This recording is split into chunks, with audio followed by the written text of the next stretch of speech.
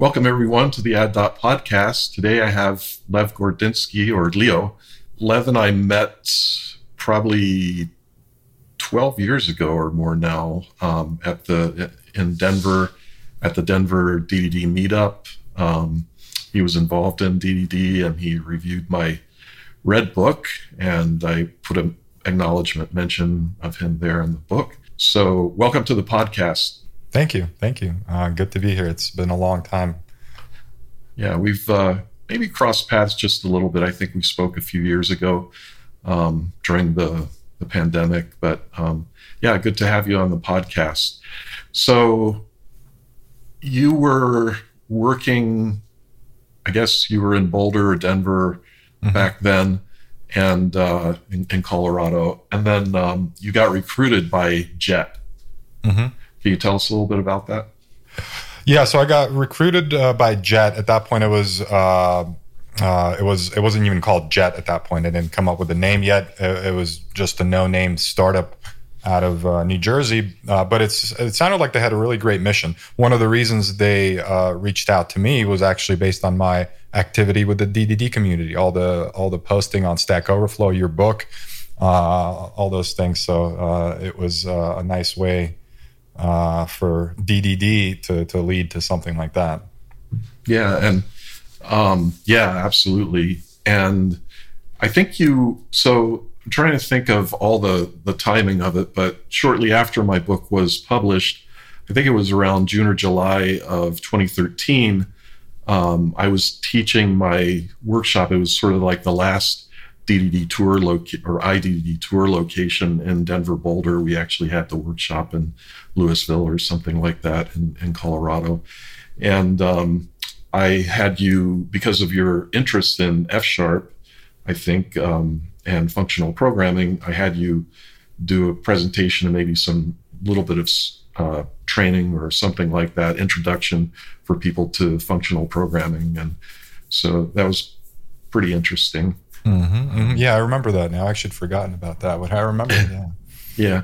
And then I guess at Jet, you were able to use F#, right? I mean, wasn't that sort of primarily your Yeah. And it was actually interesting because when we started at Jet, I was one of the first hires. It was really three of us that were like the first hires. We all started at about the same time. And I was the only one that knew F# at that point. And so we started with the least amount of friction. We started with C#, but then I was writing my code in F#, and then we kind of agreed that we would just see what it looks like.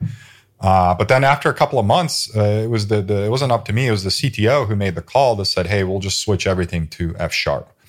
And I think some of that was due to perhaps my evangelism. But I think what was really happening is that he saw me and he's like, this guy, he'll do anything to code in F#. Like maybe there's others like him. So let's see if we can find some more. But on a most serious note, I think that the passion in the community, the F# community, similar to the DDD community, I think that's very valuable. Yeah. And so then, I remember seeing tweets from you or somehow.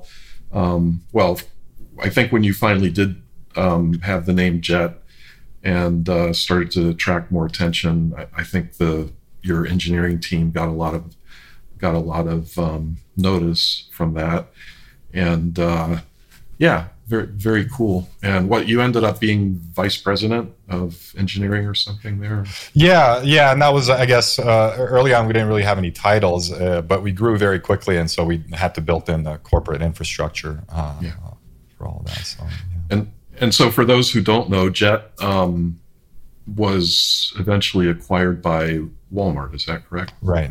Yeah. Right. And actually some folks at Walmart, I think one of the guys, I can't think of his name right at the moment here. Some of these memories are just coming back, but he had me speak to a large group at Walmart some time ago, and that was my connection with him was through you. Right. I think he even attended one of my workshops, and I think that was Robin. I think you're right. Yeah. So anyway, nice to get reacquainted with all these old memories. But let's talk a bit about your experience with software development in general. And if you were to look back, say, 20 years in the software development industry, how have things changed in the past 20 years? And then maybe even an acceleration of change in the past 5 years. What do you think? Yeah, so if I look back at the early 2000s, we had a very different landscape. That was when I think the cloud was just starting to emerge, but we had nothing like we have today. I remember I started getting into the cloud in like 2007, 2008, and it was a very early stage of product at that point. But before the cloud, the software development was quite a bit different. I was still working myself. I was still working on internet-based services. That's all I ever really did is worked on various. I actually back in early 2000s, I was working on like a what now Gmail and the Documents service provide. I was working on like a productivity application, and I remember I was actually writing it in Perl. And then a few years later is when I got into C# and also no cloud, but we had an internet-based service that we were running on our own. So we had our own servers. We installed the SQL Server installation, and we ran IIS, and we had the one instance of that running, and that kind of lasted us several years. And so if we kind of skip all the way back to today, or even if I look back when we started Jet, right at that point we were cloud native. We started in the cloud, and but with that said, the cloud, specifically Azure, was not as mature as it is today. And I think even AWS at that point, I remember using that as well. Compared to where they are today, it's a very different landscape. Like they've really figured out a lot of these things pertaining to developer productivity, certainly their own services, and they tend to be pretty reliable now. And so I would say over the last 20 years, some of the things that have happened are the migration to cloud and internet-based services, and sort of the maturity of these approaches, the maturity of the infrastructure. There's been a huge leap in that. The other factor was that on the programming model side of things, it seems like one of the big shifts has been the embrace of parallel and concurrent programming, embrace of more and more features of functional programming languages in the mainstream languages that we use, because functional programming languages have been around for a long time. Haskell has been around longer than Java, but we've seen a lot more of these features from functional languages be incorporated into the mainstream ones. That's sort of another factor. The other role that emerged, I would say, in the context of software development is something I was posting about earlier today, which is this operational role. Because what's a service? What's like a microservice? Well, I'd say a service is a program written by a programmer plus an SLA, right? Because now you have to think about reliability, and you have your service level agreement. And so at least for my own experience as an individual software developer, that's been another shift, is really thinking about services rather than just individual pieces of code. So these are some of the things that come to mind. I guess the other thing that we had a shift and kind of leads into another thing I wanted to talk about, which was what happened with databases, right? And on the one hand, nothing really changed because we had relational databases 20 years ago. We still have them today. They kind of made a comeback. We had a period of like NoSQL madness for a while where we thought we didn't need SQL. But I think the fact that the relational model is actually a very solid data modeling paradigm. It turns out that we can't just get rid of it, and it's going to come in new shapes and forms. And I wonder if we think about what might happen next. I think that would be really nice to accompany this relational database model with an operational event-based model, and combine the two to really see if we can use the power of both. I guess the other thing that comes to mind in this context is I remember writing services where a majority of the logic was in a SQL stored procedure. And so there's been a migration away from that. And I remember my reasons for migrating away from that were the fact that it was very difficult to unit test SQL Server stored procedures was difficult to make them modular. And even though in many ways that approach is a lot more efficient in terms of the network chatter between the database and the server, and at the end of the day, being able to consistently test your system and reuse code was a lot more important than efficiency. So these are some of the things that come to mind, but I'm sure there's other stuff that has happened.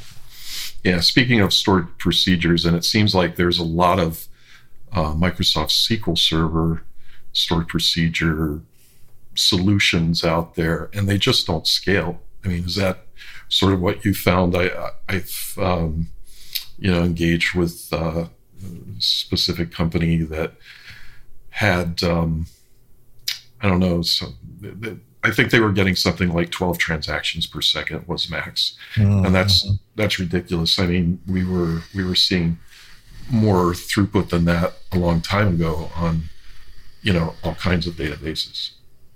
Yeah, I think the scalability, and to me, it's mostly the flexibility of it, right? You can make a stored procedure run pretty fast, but it locks you into using just SQL Server, that one instance. You can't easily scale just that one instance. SQL Server is known for being difficult to scale. But with that said, it's not going to go away anytime soon. It's still a powerful model, right? SQL is actually kind of cool because you have the SQL query language to query the data, but they also have the data manipulation language where you can insert and delete and all that sort of stuff. And it seems like that's really nice. I mean, if we could just combine some of the things of the programming languages that we use, the general purpose programming languages, and combine that with being able to run code really close to the data, that could be really nice.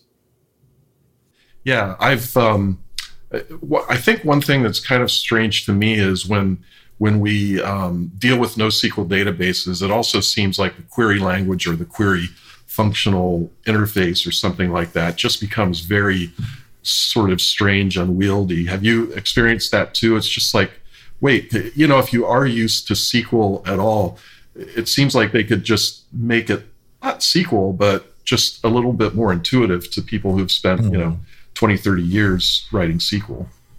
Yeah, well, I think that's starting to change. I think they're doing that a lot more now. I think they started with. My guess would be that when they built some of those very popular NoSQL database early on, like Riak and Cassandra, and there was a few others. A lot of them were based on the Amazon Dynamo paper. But all those early ones, they were designed for a specific task, and this query language came in as a secondary thing. And it was designed where they did the simple things first. They didn't do full-blown SQL. They said, well, we'll do that later. And then when they come to it, they'll realize the complexity is the same complexity that SQL runs into. And you can't just, make something better that quite easily. But now they're kind of saying, okay, yeah, SQL has value. Let's bring it back. Like, for example, Cosmos, we use Cosmos, and it is a non-relational database. It's more like a document-oriented database, you might call it. But it has a SQL-like query language, but there's no joins. You can't join between tables or containers, as they call them. But on the other hand, you can have collections as fields in the object, right? So, for example, from the perspective of domain-driven design, you really store the whole entity in the document, and you can kind of query within it, but you can't join using Cosmos itself. You can't join containers. Yeah, I think Martin Fowler called that the aggregate database or something like that, aggregate store. So referred to it as that. Because, yeah, you just sort of carve out this one chunk of, data structure, I guess, that belongs to a single DDD aggregate. It just, kind of gets persisted very simply into the database. Yeah, and by the way, Cosmos is a wonderful piece of technology. I think the joins, I actually have conversations, it makes me think of another post / rant to write on LinkedIn, where I have other junior engineers coming to me saying well, we should be using SQL Server. To be fair, I think a lot of their arguments are valid, right? And one of the reasons, of course, they say is that so they could do joins, right? But this was, I would say, one of the primary reasons in the past I had trouble scaling SQL Server is that it's the fact that over time you end up in a data structure with all the relationships that involves a lot of joins, right? They're powerful and you start to use them for all these different scenarios, but having access to all these joins, it will inevitably lead to inefficiency in the system. So that's one of the guiding principles with Cosmos is they deliberately avoid joins. They kind of pass that on to the application developer to handle that. But I do see them at some point because you still need joins. Like you need to do it in the application, right? So it's like they need to solve it at some point. I think that maybe the technology isn't quite there yet because one of the things that happens, one of the things that we kind of moved away, I would say, from SQL, one of the reasons that NoSQL emerged is that SQL is inherently synchronous, meaning you update a table, it updates all the indices, it does everything all at once. And it can't really message from SQL to other databases, right? You can access the transaction log, and they've done that with like Postgres type of databases, but it's not really designed to be used as like a write-ahead log directly. You can't really access the transaction log; or it's not convenient. And so, whereas the NoSQL databases kind of made that one of their core functions. But yeah. I think actually Debezium supports, I don't know if you've heard of Debezium. It's more sort of on the Java side of the world, but I think it would work for anyone. But it does support SQL Server and it supports Postgres. The other interesting thing about relational is like there's a company called Yugabyte that maybe you've heard of it, that they have basically a Postgres emulator, essentially, right? They can emulate Cassandra. They can emulate, I don't remember, several different kinds of databases, and it's really built on top of RocksDB. I think the whole thing is. But anyway, they actually have global scale for ACID transactions, and it's actually not bad performance. So that's another kind of interesting development in database. Yeah. There's quite a few interesting ones. I mean, Microsoft built their own Cosmos. Google has their own Spanner.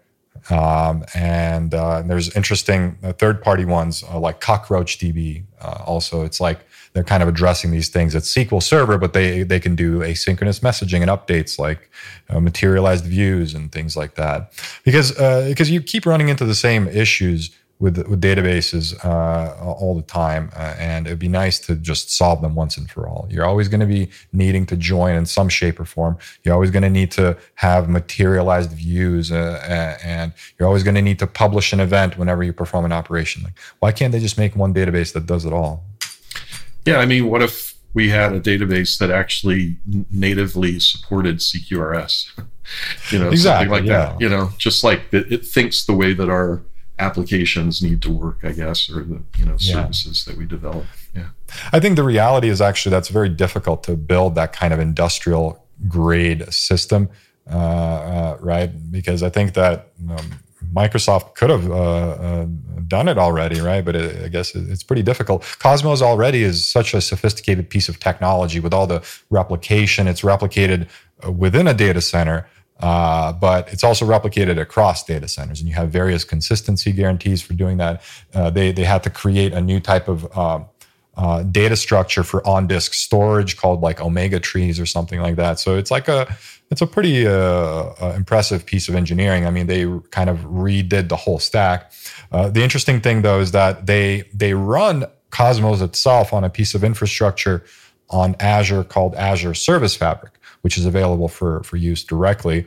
And I guess a lot of the Azure services are actually running on top of Service Fabric. Now, Service Fabric is quite interesting in that it's not quite the database that we just discussed wanting, but you can get some new types of architectures with it, right? Like we've all gotten used to, I guess the other thing that's shifting or potentially shifting is we've all gotten used to the 3-tier architecture: client, server, database.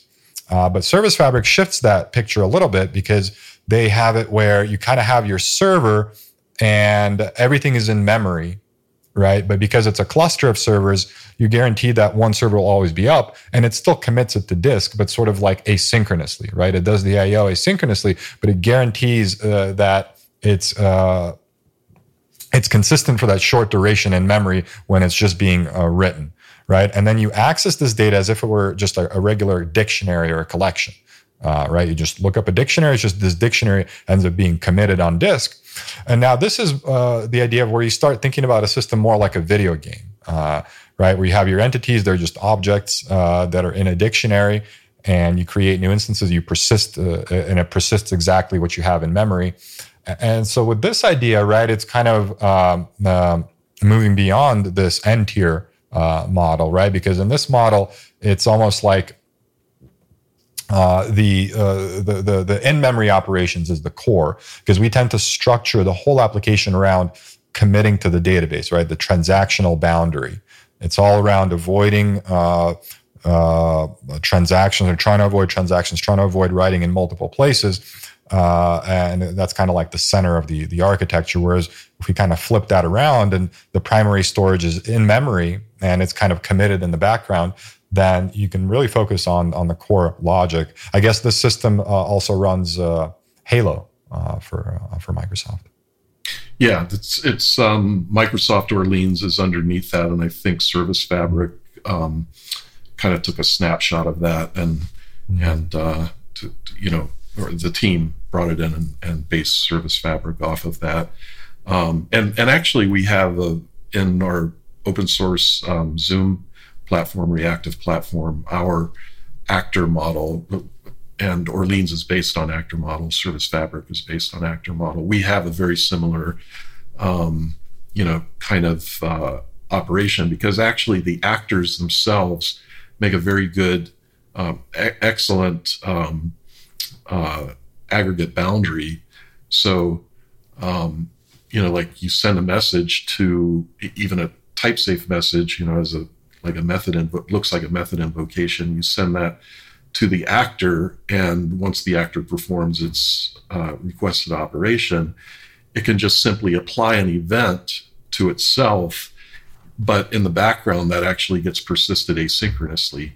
Mm-hmm. And so any state, any sort of state query or state sharing, you don't share state, but sharing in terms of a snapshot of it is guaranteed to be up to date at all times. So it's it is a very cool model that I like it a lot. Yep.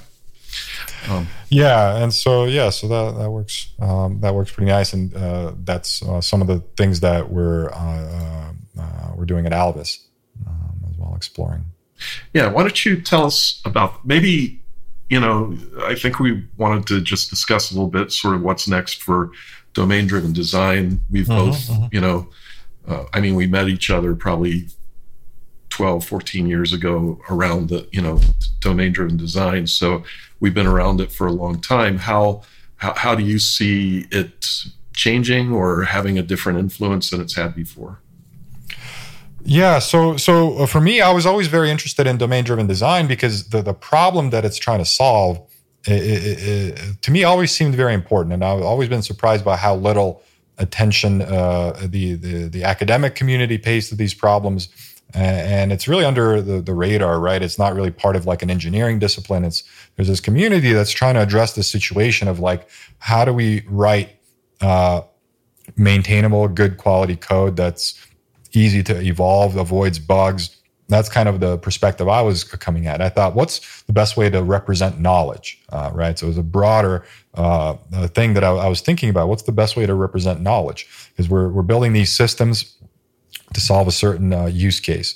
We need to create a model of the system that we're working on. What's the best way to do that? And this is a very much an open problem, right? And I think that when you're programming in a programming language, you are led into certain things more or less naturally. Like, for example, it seems natural to define a class with fields that correspond to the data that you want to store about what you're modeling, right? I mean, there's other ways to do this sort of thing, but that tends to be where you go, right? But then in simple cases, that works, right? If you have a CRUD type of application, you have a data structure, you can read it, update it, delete it, and you don't really need to worry about it. But I was working applications that were much more complicated. The CRUD model just breaks down. The CRUD model is a good way to think of your database, not about your application. And so I was looking for help in this regard. I was looking to see how have people addressed this problem. And one of the things I learned about was domain-driven design, which is kind of tackling this exact problem. And so that's how I got into the community and started interacting with everyone. Yeah. So where do you think we're headed in the future? You mentioned programming language. Do you think that new programming languages and programming language designers might think in terms of, I don't know, building some primitives or something that match up to domain-driven design? Yeah, absolutely. I mean, one of the things where I think, and this is something I'm kind of exploring in a more academic sense, is I think that where it should go is that we should actually look at SQL and the relational model and say, okay, I think that's valuable for domain-driven design, right? Because the relational model captures very important relationships. And these are things that you do need to talk about in the domain language. But the problem with the relational model is that it's only half the picture, right? You still need this operational model, and that seems to be missing. And so what would an operational model look like? Well, you need a way that you need to do something that says, okay, given this input, this table will transform in this way. This row will transform in this way. And I think that there's value in making the components that make up the domain model first class. And here's what I mean by that. Like I said earlier, when you're writing in C#, let's say it's natural to represent an entity. You say class load, like we have in Alvis, a load or an order, and then you have order ID, line items, and created date, right? So that's how you represent this entity. Then when you start having a richer domain model and you use domain-driven design, you start adding events and behaviors that change the state of this entity. So if you're using C#, one of the best ways is that you just have methods in the class that, given some input, transform the entity and maybe return an event that can then be actually used for event sourcing purposes, or maybe it's just to return some sort of a response. And so all that's great, but one of the things that's actually very difficult to do with code is a refactoring, right? Refactoring in SQL Server is expressed in terms of SQL Server, or rather SQL, right? So you could say create new table, transform the old table into the new one. And so the refactoring operation itself is actually some SQL code, right? Whereas in C#, that's not at all the case. The refactoring is just you change the file and you commit it, right? And so that creates a lot of problems.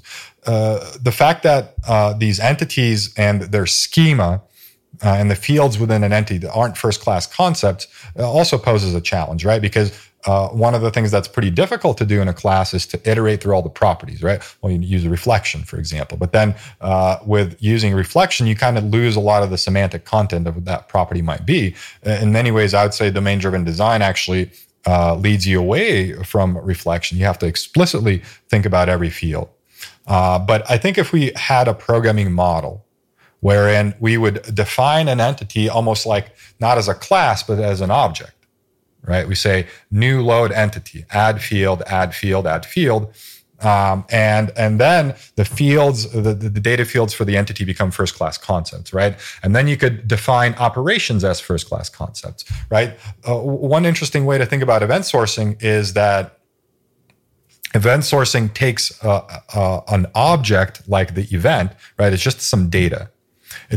It takes this object and turns it into an operation, right? Because you can take this object, you can have the apply method that takes the input state and produces the output state.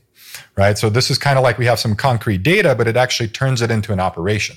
And so I think that we can implement domain-driven design models by defining the fields, defining the entity as just like an object, adding the fields to it, and then defining the operations that say this operation is actually defined such that it takes these fields as input, checks this conditional, and produces this as output. And so then the operation itself could itself be code, right? It's just a sequence of steps. There's a fork, there's a join, and then refactoring would be more like transforming an in-memory data structure.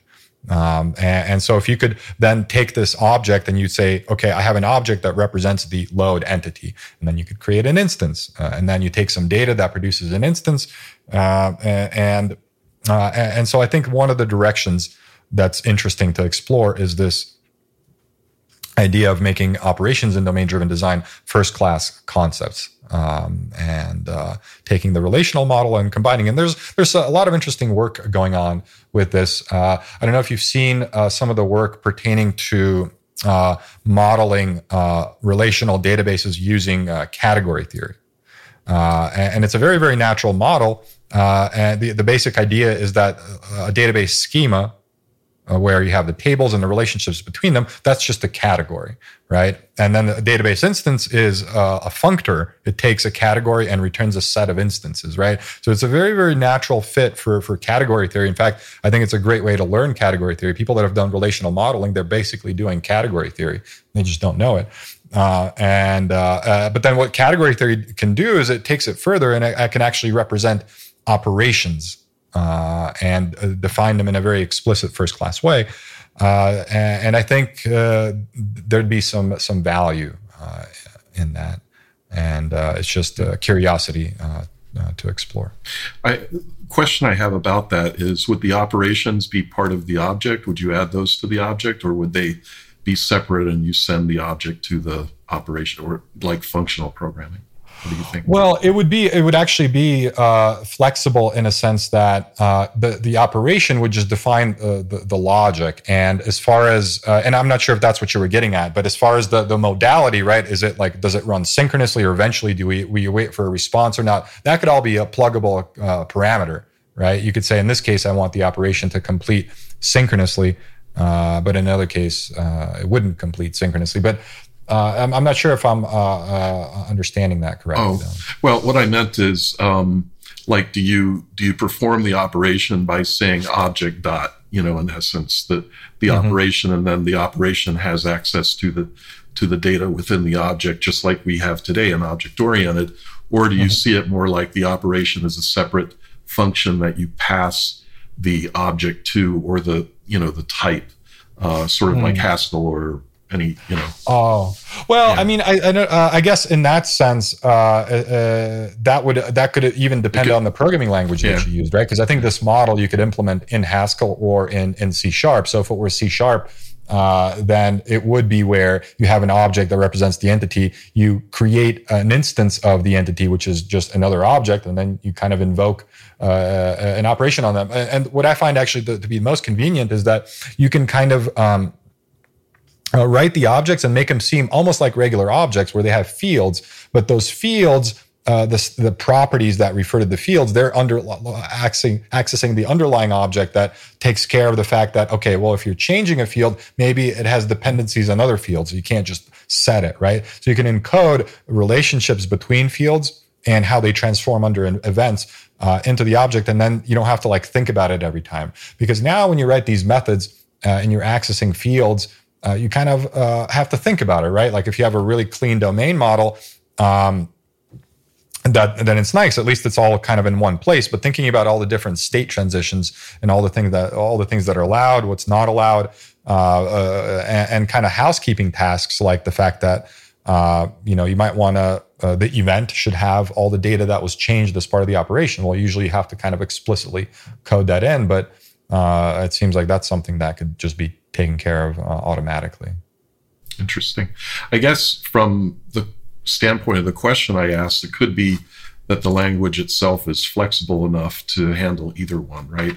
If everything is really an object of some kind, like even the operation is an object, then the object could be attached to another object which holds the state, or the object could be just a function that you have to pass the state to, to be able to perform, some kind of a functional. Yeah, I think outside of the syntax, one of the mental models I always keep in mind is the fact that functional, non-functional programming, at the end of the day, you have state in the system, you have memory, and you have compute, right? And you have a computer reading memory, producing new states. And you have that with functional programming or non-functional programming. And so I always visualize, when I think about an operation, I do think in a more functional way. I think about like an input type and an output type. But you can also take a method and just assume that, yes, there's an input state and it changes when the operation completes. There's still some sort of a transition. Time passes, right? There's an arrow of time. And so I kind of really think about those things as being very similar. It's just the dressing is a little bit different. One of the things from programming languages that I think would be nice is like there's this construct in functional programming called a lens. And a lens is kind of a first class field, except a field is usually we have an object like an order, and then a field is an order number. Well, a lens is like a more functional way to think about an order number, where it's an operation that takes an order and produces a number, right? But then when you think about it that way, you can compose operations. And then the other thing that a lens can do is that you could say, okay, you could update the order number. And so given an order number and an order, you can produce a new order, right? So that's the two directions of the lens, is you can read the order number and it can update the order. And so I think if a language had a first class concept of these lenses, but it really need to be enriched beyond what's currently available. But things like that would help. Like, for example, one of the things that's always difficult to do in C# is to define a class and then iterate all the properties. Right? That's just a difficult thing to do. And I think if we had better support for doing these kinds of things, it could really help. Yeah, very interesting topic. So let me think here. We've talked about language, we've talked about DDD, we've talked about database. What are your thoughts on dealing with dual write operations? Like you have a database and two users are causing an update at roughly the same time. Any thoughts about how to deal with that? Yeah, well, I mean, the dual write, so this is something that I feel like has been plaguing me as a software engineer my entire career, is this idea that like for example, with domain-driven design, what you're encouraged to do is you define events, right? And so you use events to record what happened to the entity and to then use that to reconstitute the state. But you can also use events for integration, right? Publish an event, somebody else subscribe to it. That's a very, very powerful model. Well, okay, great. Let's start doing that. How do we do it? We're using SQL Server. So where are we going to publish the event? Well, let's use like Azure Queues, for example, which would be a pretty bad choice for publishing events. But as soon as you start doing that, each one of your operation updates the SQL Server database or whatever database you might have, and then it publishes a message on a message queue. And this is supposed to notify other systems that something took place. Well, that works great. But sure enough, you're going to run into scenarios when you update the database, but you fail to update the message queue. And so in rare cases, you might be able to have a scenario where they're coupled by a transaction coordinator of some sort, like the Microsoft Distributed Transaction Coordinator. But most of the time, you don't have that luxury, right? And so some of the things that have been done, like for example, at Jet, to address this problem, we just said we're going to use Event Store instead, and it certainly did this part pretty well. Cosmos, actually, Microsoft was working on Cosmos when we started building Jet and Event Store. We didn't have it yet. But Microsoft actually told us that we influenced them to build in the change feed in Cosmos because we were asking for this kind of event sourcing driven approach. And so the change feed is a core part of Cosmos that does address this particular situation. You could update a document in Cosmos and then it it will be sure to emit that event in the change feed, right? And you could have the change feed is a lot like Kafka, right? So it's like a log. You can have many subscribers; they each have an offset. And so without, I would say, if you're not using Cosmos and the Cosmos change feed, I feel like, how do people solve this problem based on what I've seen in the wild, right? Like I've seen other systems, other code. I did some time consulting, and I've seen things. And most of the time, people don't actually address this. They just have these errors, and they have to fix them manually. And I'm wondering, what have you seen that people do to address this sort of problem? For me, well, I did mention Debezium previously, and here's the thing, right? Event Store is a great product. They've really changed their approach to things from being an event store to being a database, right? They want to be that's what they want to be to the market. But actually, on several occasions, I've had a hard time convincing clients to use it. So, I'm not saying, I can see why someone with your, advanced abilities and, other companies are willing to do that. They probably, even have a relationship with the people who work on Event Store, right? And so forth. But, most companies really, they still want to be able to use. I don't see Oracle being used that much anymore. It's amazing. It's really, Postgres and MySQL or MariaDB gets used as well, but I would say Postgres for the most part. And so when you see that kind of, pattern where you need to write events or any kind of, sort of sequential operations where you're merging,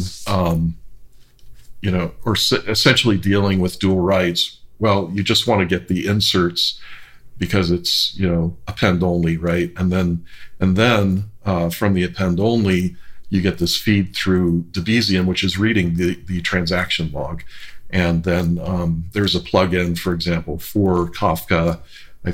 I don't know how many plugins they have, but let's just say that once you have the Debezium feed, you could actually create a plugin for any kind of,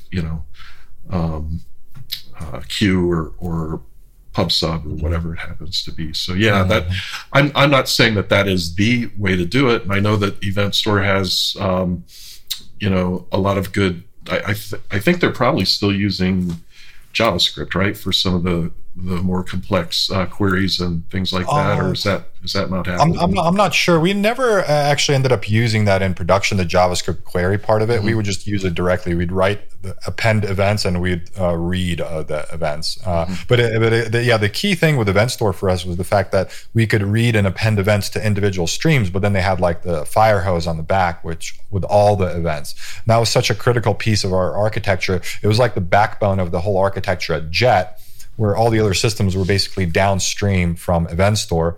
And so if we needed to index the data, we put it into Elasticsearch. If we needed to look it up in any sort of way, we cached it in Redis. And sometimes we projected it into SQL for reporting purposes. But yes, I don't know if I'd recommend it. It was a really intense technical challenge to operate that sort of thing. Like we had to build the replicators ourselves, and there's no ecosystem around Event Store to the magnitude that like SQL Server has, right? So even having a UI, documentation, all that sort of stuff was a bit more difficult.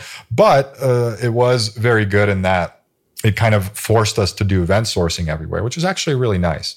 We were saved so many times by the fact that we had a history of all the events, and I think it also led us into this asynchronous architecture where the systems were all pretty well isolated from each other.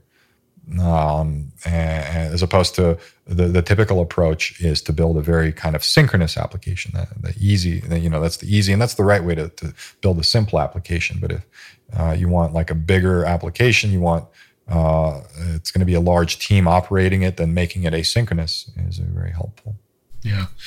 Another thing that I've done, which I wrote about in my red book and I've talked about, almost endlessly, is simply keeping keeping track of the most recent row that you've written into a relational database.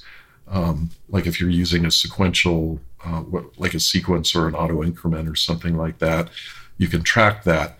And so you can just have a reader that reads asynchronously, this, the rows from this database.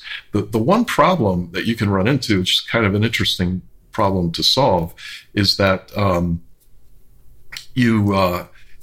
there is a chance that maybe even a greater probability than most people realize is that when you are using sequences and auto increment, that you can actually have a race condition where one thread will get the next auto increment or sequence, and the next write attempt but in another thread will get the other one. And let's just say, for sake of illustration, that the first sequence is 1 and the second sequence is 2, but 2 is able to write the row before 1 writes it. And you can query, because of the transaction, you can actually query from 0 forward, and you can miss 1, right? So what we've implemented on the Zoom platform for this kind of situation, especially because we're using actors and there's all this asynchrony going on, is we actually detect gaps, and we have a sort of a protocol that says, okay, if you see a gap, we're going to do this many retries, and it's all configurable. Let's say 3 retries, we're going to wait a millisecond or 2 or something like that between each one. And if we still see the gap, we're going to log it and say, okay, we have a gap here. It may be a gap because of a failed transaction, right? Mm-hmm. So that can happen too. So it's an okay gap in the sense that, it's not a problem. It's expected because of the failed transaction. But what if it wasn't? So it's kind of an interesting, cool problem to solve. And this is the other kind of new paradigm you have to keep in mind when building a distributed system. You can't just have an in-memory lock. You can't just you can't enforce mutual exclusion, and so you have to use this kind of approach, right? Just attempt the operation optimistically and then retry. Otherwise, kind of like optimistic concurrency control, right? You can't lock it, but you can at least keep track of the fact that it's been updated, and this actually comes up with building systems. Like I was saying, we have a pretty junior team at Alvis, and one of the engineers was working on this problem where they needed to have like a unique sequence number on an entity, and it couldn't be a GUID because it had to be user legible. But it had to be sequential and contiguous and unique, and so. When they first wrote the code, the way they wrote it is like read the latest one from the database, increment it, and put it on Unity and store it back. And of course, that wouldn't cause problems until much, much later. And so then I asked them to solve it, and they solved it using a lock, an in-memory lock. They said, well, there's only going to be one of these running. But then what if there's a second instance of this whole API? Well, then you have to go back to that approach. Yeah. Actually, using the actor model is another good way to solve problems like that, because you can't serialize never block, but still serialize the request for whatever, right? Mm-hmm. So you're only dealing with one of those messages at a time, and that message has, full access. In fact, Martin Thompson talks about what's called single writer, and single writer is actually to eliminate database contention is one of the fastest ways to, insert data into a database. So it seems counterintuitive. It's like, no, well, if I could have 100 different threads writing all at once, that would be, much better. But actually, no, it's single writer has some of the highest throughput. Of course, batching is important there, because if you're constantly like one thread just going boom, boom, boom, talking to the database over a network for that matter, it can actually slow things down. So batching those inserts is important. Yeah, and I mean there's some nuance to that. Yeah, single writer, but it's a single writer per something, right? It's per I/O resource, per I/O subsystem. And for example, one of the limitations EventStore had on Azure is that it did have a single writer thread, but the whole database was a single writer thread. So that meant it couldn't take advantage of the fact that the file system is what's really the reason for the single writer, right? But if the file system is partitioned, you could actually have multiple writer threads as long as you split the partitions correctly. And so yeah, but within a single partition, you definitely want like a single reader, single writer, and that's EventStore does that pretty well. Like Kafka does that pretty well too. This sequential writing, they really make it go fast. Yeah, like Udi Dahan told me a few years ago that his friend Allende, the RavenDB guy, is actually creating his own. Evidently, I haven't followed up on this, but evidently, in order to get the performance that he wanted, he was actually creating his own file system for RavenDB. I remember he was. I remember he was actually talking about that a long time ago. But I think he was like reusing some other file system or some underlying data store. But I mean, he can do that kind of stuff. Yeah. But like. But I mean, he's not going to take it all the way to like implementing a new type of data structure called an omega tree that optimizes on disk storage. I mean, that's a little bit excessive there. Yeah. But Microsoft can. Yeah. Well, it's just a point of interest. I think Udi's comment to me was, I really, like we with End Service Bus, they don't implement infrastructure, right? He's like, no, we do not create our own even messaging systems or anything, messaging mechanisms. They always write on top because he's like, well, no, we really don't want to be in that business, even though Allende, is like willing to go down to the whatever, the disk level. But the other thing is, okay, so you have your own file system. How do you get that deployed to Azure? I don't know. Like, does that, right, exactly.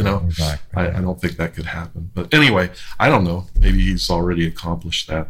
So, okay, so let's go a little bit into a slightly different subject.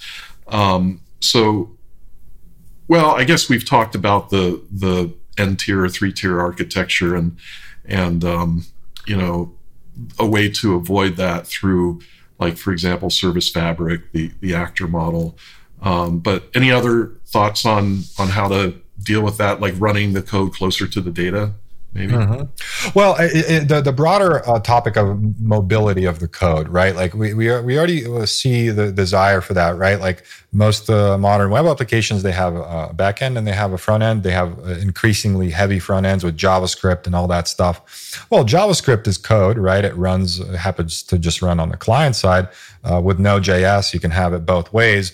Why not also take it closer to the database? And so mobility of code is very, very interesting. And one of the things I want to explore as a next generation architecture is actually using this Blazor.net framework from Microsoft, where you can write C# and it'll generate the front end code optimized. There'll obviously be your back end code, and then using that with Service Fabric, where you can have this in-memory oriented data management.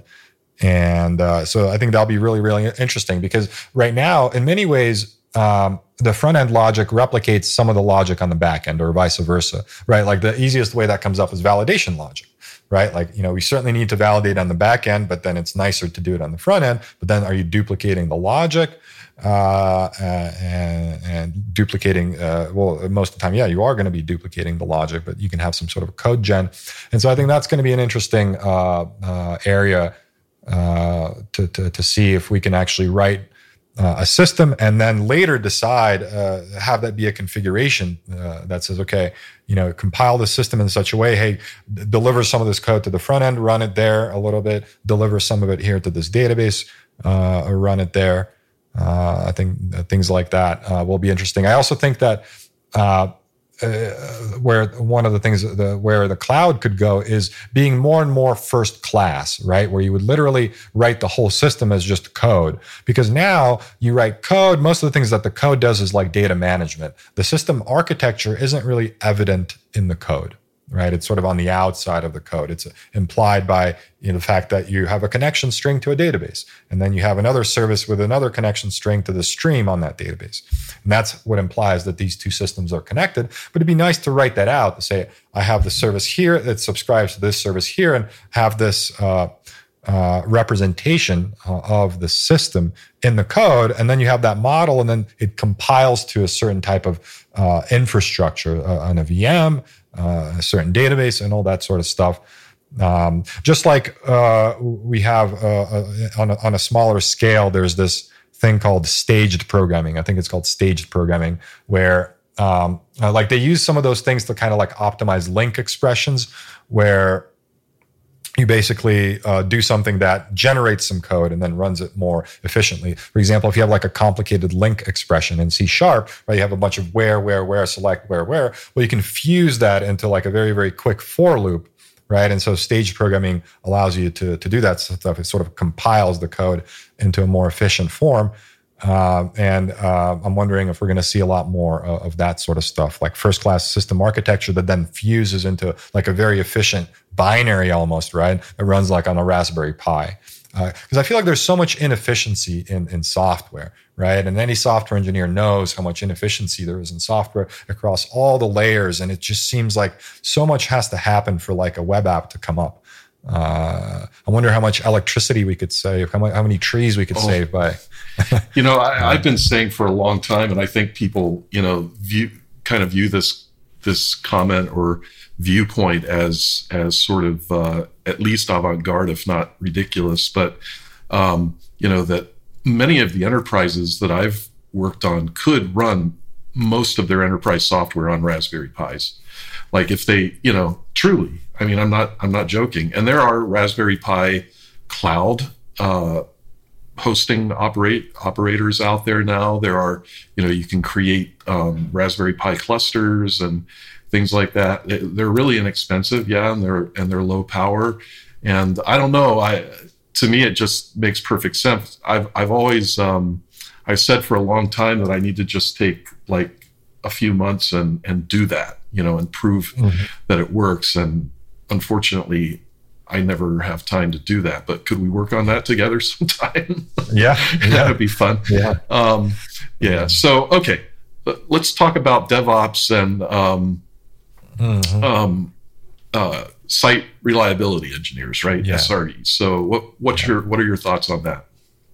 So, I mean, I have a lot of thoughts. I had a really fortunate privilege of working with what I would say is some of the best in the world when it comes to SRE. My boss at Jet was a guy by the name of John Turk, and he came from Google, and he was running their ad serving platform, which is kind of important for them. He was the SRE director on that, and so he really created a very strong operational culture. And like I said earlier, what's really an operation? What's a service, right? Because we used to write programs, but now we're writing services. What happened? Well, a service is a program plus an SLA, which means that sure, it has the business logic, but it also has the operational concerns. How much load can it handle? What happens when there's an error? How do you fix the error? Like, how do you communicate with the customer? And what's the maximum latency it should experience, and all those sorts of things. And that's those are very, very important things. And the skill set required to be a good operator in production is very, very different from writing code. And so shipping code into production, I was just writing a post earlier today about how back in the day, like back in the 90s, I remember the story of how the Microsoft Word team shipped their version of Word and then went on a vacation for 2 weeks. And of course, today, that doesn't really work, because when you ship your code, that's when the real work starts. That's when you discover all these issues with it. And doing that requires a skill set, requires practice. Yes, we do test in production. Oh yeah, of course. And again, it's like, of course you're going to do unit testing and all the testing, but no amount of testing, no amount of planning is going to identify what happens when the rubber hits the road, so to say. And so to that end, you just need to have a process for doing that, a protocol, training. And so the first thing you got to think about is monitoring and metrics, right? You have to make sure that you're able to understand the state of the system based on the telemetry that you're getting from it, because you're not going to be able to log into the machine. You're not going to ask the user to send you what they saw through the Chrome debug window. You're not going to run the debugger through the code. Sometimes it's even difficult to run a profiler on a production application. So you have to rely on this telemetry, and you have to kind of embed that into the development process. It can't just be an afterthought. You have to really think about it right away. The other thing is then you have to make sure you have the infrastructure. And that's one of the things where things have gotten a lot better. Like Azure has such a great solution for this. You don't have to think about it. You write your code in C# and then all the metrics just show up. You could slice and dice them in any way that you want. Distributed tracing, everything is already baked in. But that wasn't always the case. And so you have to spend a lot of time making sure the code is instrumented, making sure you had the platform for indexing all these logs, displaying them, considering logs versus metrics and all that sort of stuff. So that becomes a very, very important part of the development process. But then being able to actually monitor the system, generate alerts, and debug the system in production, that's a whole other skill set, right? And it's just something that requires practice. You get an alert, you have to be able to correlate that to see if there's user reports of errors. You have to look at all these different metrics. Sometimes the slowness is reported. Well, what's slow? Why is it slow? What's the bottleneck? Being able to find that. It could be a bunch of different things. It could be the network, the machine, could be your service, could be one of the actually very difficult issues to debug is when the code is written in a blocking way. So it's not using non-blocking IO properly. And obviously that doesn't cause exceptions, but sometimes you run into like thread and socket exhaustion, and it doesn't tell you like where the issue is. You just have to kind of know that this is what happens when you're improperly using async await in C#.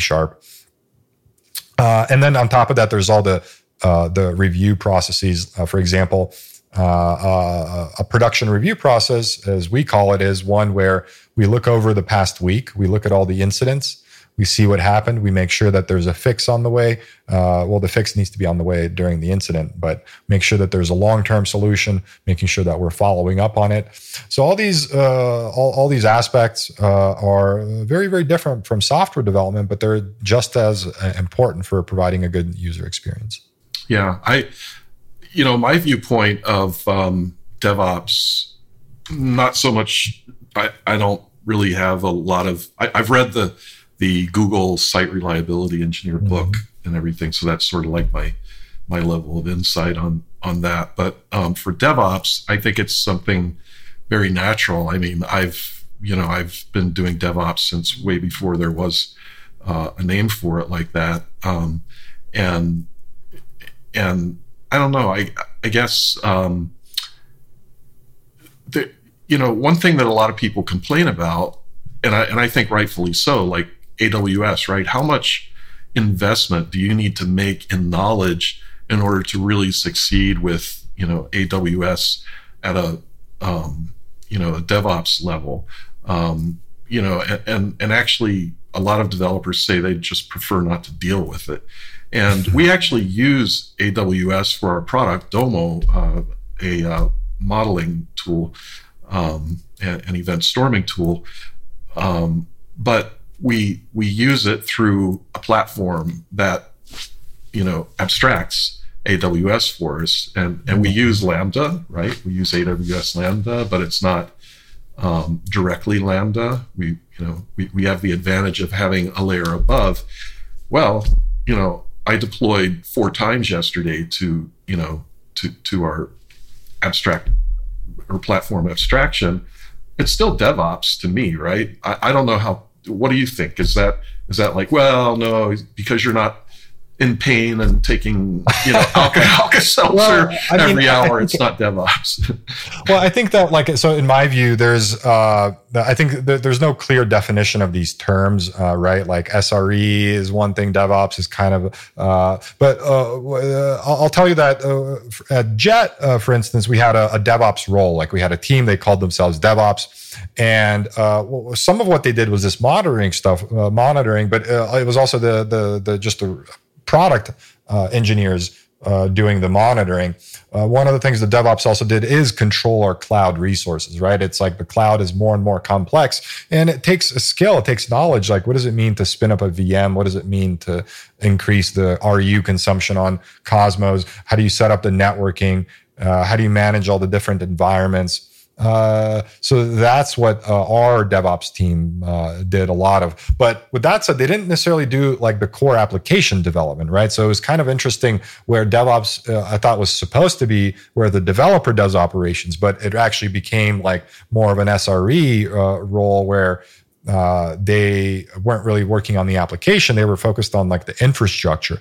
With that, they were in the first line of attack of everything, right? Because like they would get all the alerts right away, and they would try to see if they could handle the issue without calling the engineers. But most of the time, the engineer had to look if it's like an application issue. Yeah, and I think if you talk to some really, I guess what you'd say hardcore DevOps people, that is absolutely not DevOps, right? Where you have a operations person who is not a developer. It really, I think it was meant to mean developers doing operations, as part of their role, instead of having a completely separate role for that. I mean, my experience in, previous years where everything was in a data center, you had these operations people who took your code and deployed it, and it was usually a pain. It was like, okay, when is this going to get done? Or it was on a weekend, right? You got to work on the weekend to have a release and all these things. So, I mean, from that standpoint, it really is good when you can control that, and you can even roll back a release if there is. I rolled something back last night, right? It was like, oops. That production test, failed. So let me roll that back. But, so, I love the flexibility, but I think if I had to, we're a boutique, services and product company. Like if we were to try to go all in on AWS or whichever cloud platform, we would probably mostly not be nearly as productive as we are right now, right? And it would just take too much, gray matter to to invest in that level of platform that I think it's just not worth it for most, small startups or something like that. Plus the fact that you can burn through capital, by mistake really quickly. I don't know if you've ever seen or heard anything about those stories. Oh, I mean, yeah, we've had those stories where, Azure will gladly take your money, and I remember we did like a load test with Cosmos once over a weekend that cost us $200,000. But I think we tried to like recover that somehow, because that was like, it wasn't meant to do that kind of thing. But the point being that if you allocate your RUs, your resources in Cosmos to such a scale, they'll take it. They'll handle the load and take the money. The previous record that I heard was $100,000 over a weekend. So you win. Oh, okay. You're like, that's pretty impressive. Yeah, I guess hopefully they would say, oh yeah, we can see that was a mistake. So let's not put these guys out of business or whatever. Yeah. Create a big hardship, make some investors really angry, and whatever. So yeah. Well, so just tell us a little bit, and kind of wrapping up. I wanted to talk a little about the startup that you're working in. It's actually in an industry that is kind of low tech, right? Or maybe becoming high tech, but trucking, I think it is, right? And so how are you optimizing the trucking industry? Yeah. So Alvis is what we call it as a carrier operating system, carrier trucking company, and you're actually right. It's a pretty low tech industry. They have some high tech things, but the reality is quite grim. So if you spend some time at one of these carriers, seeing how does the country move freight, how do things move around the country, and of course they go on a truck, but what happens in between? And it's a lot of stuff. It's a lot of things that happen. And if you visualize what it takes to move an individual truckload, how many people have to collaborate, how many people have to interact, where usually the business, the players in this industry, the freight industry, are the carriers, the trucking companies, of course. And there's a lot of them. There's like 800,000 carriers in the US. Most of them are small. 90% of carriers have fewer than 20 trucks, I believe. Fewer than 6 trucks, actually. Yeah, fewer than 6 trucks. Right. So most of them are small. There's a few mega carriers, which we have like Walmart and Amazon are the mega carriers. They're not really part of our market because they have their own stuff. But there's a lot of these little carriers. They're a big player in the market, of course. Then there's the actual shippers, right? Like Tyson Foods, King Supers. Those are the guys that would like to get stuff shipped. And then there are the brokers in the middle, the freight brokers. So the freight brokers are kind of like a middleman, where they maintain a lot of these carrier relationships. They have contacts with a lot of carriers, and they provide a service to these shippers wherein they'll take their loads and find a carrier to move it. And on the one hand, it seems kind of like a middleman type of role, but it's a very important role because of how fragmented this market is. And for a shipper, it's a lot more convenient to work with a broker that will be sure to cover their load as opposed to working with like a lot of carriers who have small fleets, right? So that's kind of the structure of this market, and there's really no technology for these carriers to operate their business. Now, there's a lot of technology out there that's called a TMS, for example, Transportation Management System. In reality, most of those systems are focused on the shipper. So they allow the shipper to think about like, okay, you want to build a load, you have your orders, you put them into a load, here's how you pack this load, and then here's the load number. But now you go find a carrier to move it. And even if they have something about helping them find a carrier, usually the exchange between the shipper and the carrier is a PDF file that says, here's the load, and that's the communication between them. And so again, if you look at how a load is moved based on the perspective of a carrier, and this is how it goes. They have these people called dispatchers, which are all day they're looking for loads to put onto the trucks that they manage. They're making sure their existing loads are being covered, right? So they're always looking for loads, making sure that to talk to the driver. If they find a load on a load board, so there is a little bit of technology. There's these things called load boards where a broker can go and they could look for loads, and a carrier can go and look for loads there. But the extent of the load board is that you have some filters to narrow down the geographic area, but then there's a phone number to call and say, okay, hey, is this load still there? And then there's a lot of phone calls. Usually after the phone call, an email gets sent into Gmail. So then the dispatcher goes into Gmail, gets the information from Gmail about the load. They usually start texting the driver because they already know the driver that's going to be working with them. They text the driver. They see the driver's schedule on an Excel spreadsheet that they painstakingly maintain every day. Then they text the driver to get moving. Then at the end of the day, they usually have to make sure to record all the things that they did so that the rest of the team can recover the process and take it further. Usually there's like an overnight team that handles like calls from drivers at the night. But again, there's no real software here besides Excel, besides your iPhone and Gmail and a few of these load boards. There is technology for tracking, for example, and that was actually back in, I think, 2015, the government mandated the use of these electronic log devices, ELDs, for drivers, where it basically limits the amount of time they could drive in a day to avoid these scenarios where drivers drive for too long. So they do have these ELD devices that the drivers have to use. And so there's a few tech companies that provide these devices. In addition to tracking the hours, they also track the location. And there's a few other visibility type of services tracking the locations of things. But other than that, there's no real operational system for these carriers And so usually what the larger carriers do, larger meaning like 100, 200 trucks, they actually maintain the schedule for their drivers in Excel. They have an Excel spreadsheet that's shared, and everyone painstakingly has to maintain it, update it every day. And that's kind of like the center of their operation. And so what we did is we came in, we took that spreadsheet and made it into a reliable internet service, to put it the quick way.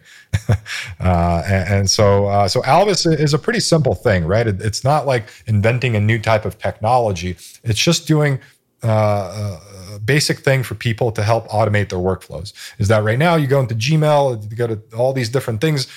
We bring it all into one platform. They have all the load details in there. They could text the driver from the load. They could invite other carriers to look at this load. They could see where the drivers are. All the tracking data comes in. And so we help the carrier with their operations, which is, again, looking for loads, handling existing loads, and then looking after the fleet, like making sure the trucks are repaired, all their licensing is there, all the trailers are tracked properly. And so that's what Alvis does. One of the surprising things to me coming into this industry over the past couple of years was actually how little has been done before. I thought that this would be a solved problem, but it totally isn't. People are spending their time working on like crypto or social media and all that stuff. But if you want to solve a real problem that's going to really help the world, the planet, like the amount of wasted miles, empty miles, missed opportunities we can create if people adopt this technology is just going to be amazing. Yeah. And so that's what I've been working on. It's an overlooked industry. Silicon Valley has overlooked it. I don't know how that happened. I don't know. The big players like Oracle has like supply chain stuff, but it's like everything they have is like legacy. It's like old school, like floppy disk type of stuff. So we just found this opportunity. And how I got into this, right, was that I ran into somebody that was already doing this. I ran into somebody that was actually an operator of a trucking company and a freight brokerage, but one that was tech enabled. Like they actually started building their own stuff, their own operational tools, because they saw that nothing else worked. Nothing else worked. So my business partner, Nick, who's the founder of Alvis,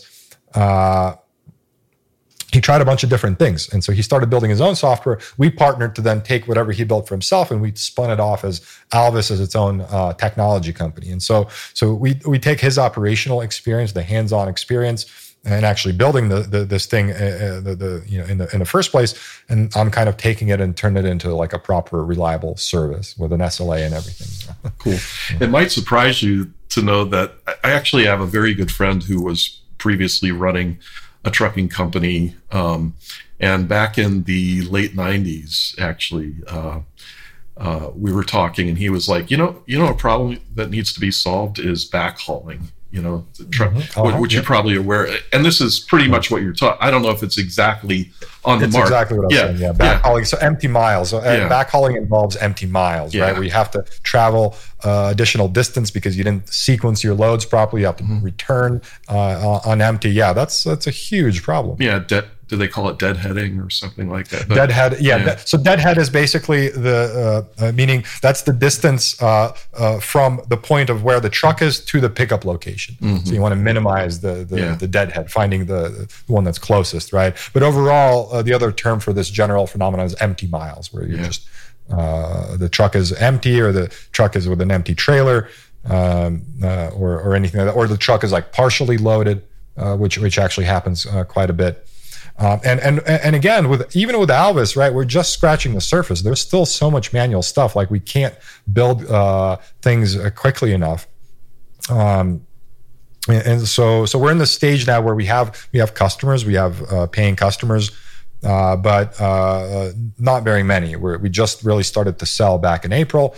We're trying to accelerate our sales, grow our product while keeping a reliable system. So it's kind of like a critical time for us. This next year is going to be kind of like a make it or break it year. Are we going to onboard enough customers to make it to the next level, or is this not a thing? But we're getting a very good feedback because this market has been so overlooked. The software that we have is actually pretty good. People get blown away when they see it. Some of these people are coming from like desktop software. Like there's this program called Pro Transport. It's a desktop like Windows type of thing, and those users are they're one of the things they're really amazed about is you could have multiple windows. They're like, wow, like you could have two loads open at the same time. That's not something they gotten used to. And that the software, it's like to give you a sense of what it's like. Nick, my business partner, calls them glorified spreadsheets, where like there's this view that looks like a spreadsheet that describes a list of loads, and then there's a cell where you would specify the driver that would handle it, right? And they do have a track. They do have a list of all your assets, so you can click on that cell, and then there's a drop down of all the trucks that you have. But that drop down is just alphabetically sorted by the truck number. It has nothing to do with what the load is, where it is, where the driver is. The system doesn't think about that stuff. So you have this like drop down of like 100 trucks, and you got to find the right number, and the system won't tell you anything of whether that's a good decision, whether that truck is doing anything or not. So that's kind of the world that they're coming from.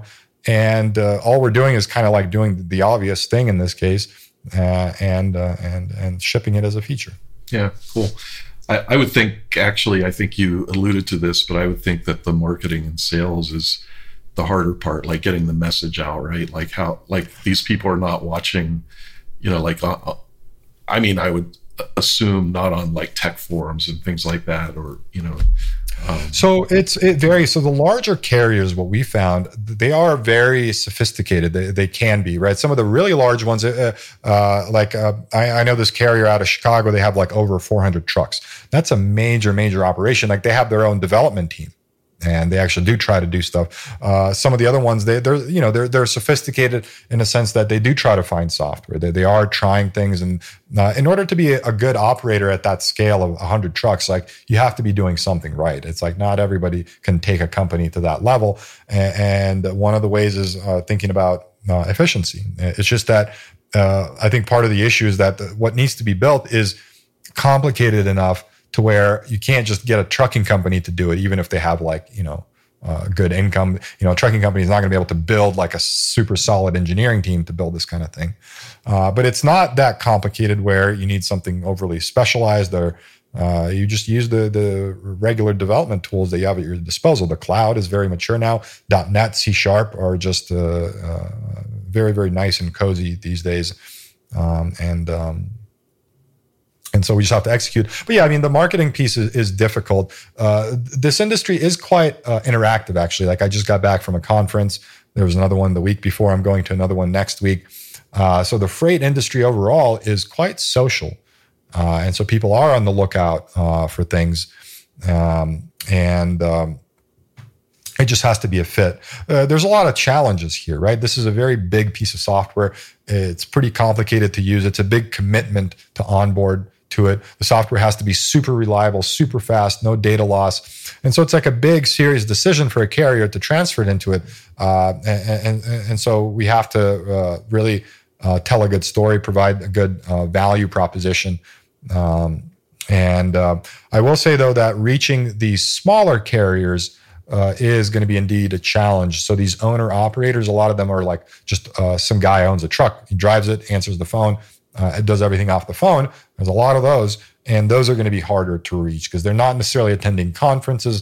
They're always on their car, not really on browsing the internet as much. We have to find a way to reach them more effectively. Yeah, absolutely. Well, this has been a really intriguing conversation because we went, pretty deep into technical stuff and also business, and we learned a little bit about Alvy's ubiquitous language, or at least part of it. Mm-hmm. So very cool, and it's also probably the longest podcast I've ever had. So No. I mean, this is great. I mean, to me, it's like there's a lot to learn here. So if someone needs, 2 commutes to listen to it, that should be fine. Yeah. Well, in Alvis, I feel like we didn't. There's a lot more to talk about in terms of domain-driven design at Alvis because it's like a must for us to really invest into the domain model, where we really need to. Because a lot of times it's tempting to just start writing code, right? But in our case, like we really need to like whiteboard it out, and I don't know if I have anything interesting here, but we really need to model the thing and really write down the language before we start doing a lot of coding. Yeah. Well,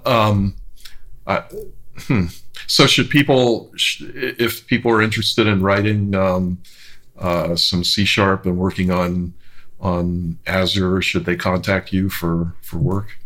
Yeah. Okay. So we'll have that on the podcast page for you. So yeah, it's been really nice to talk again, and best wishes on your venture. So. Yeah. Well, thank you. Let's keep in touch. Right on. Thanks for having me on. Okay.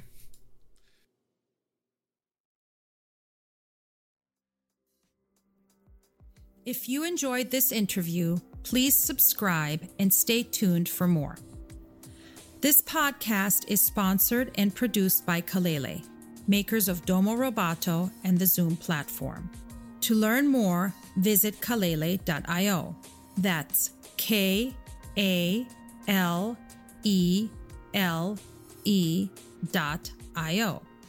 Thanks for listening.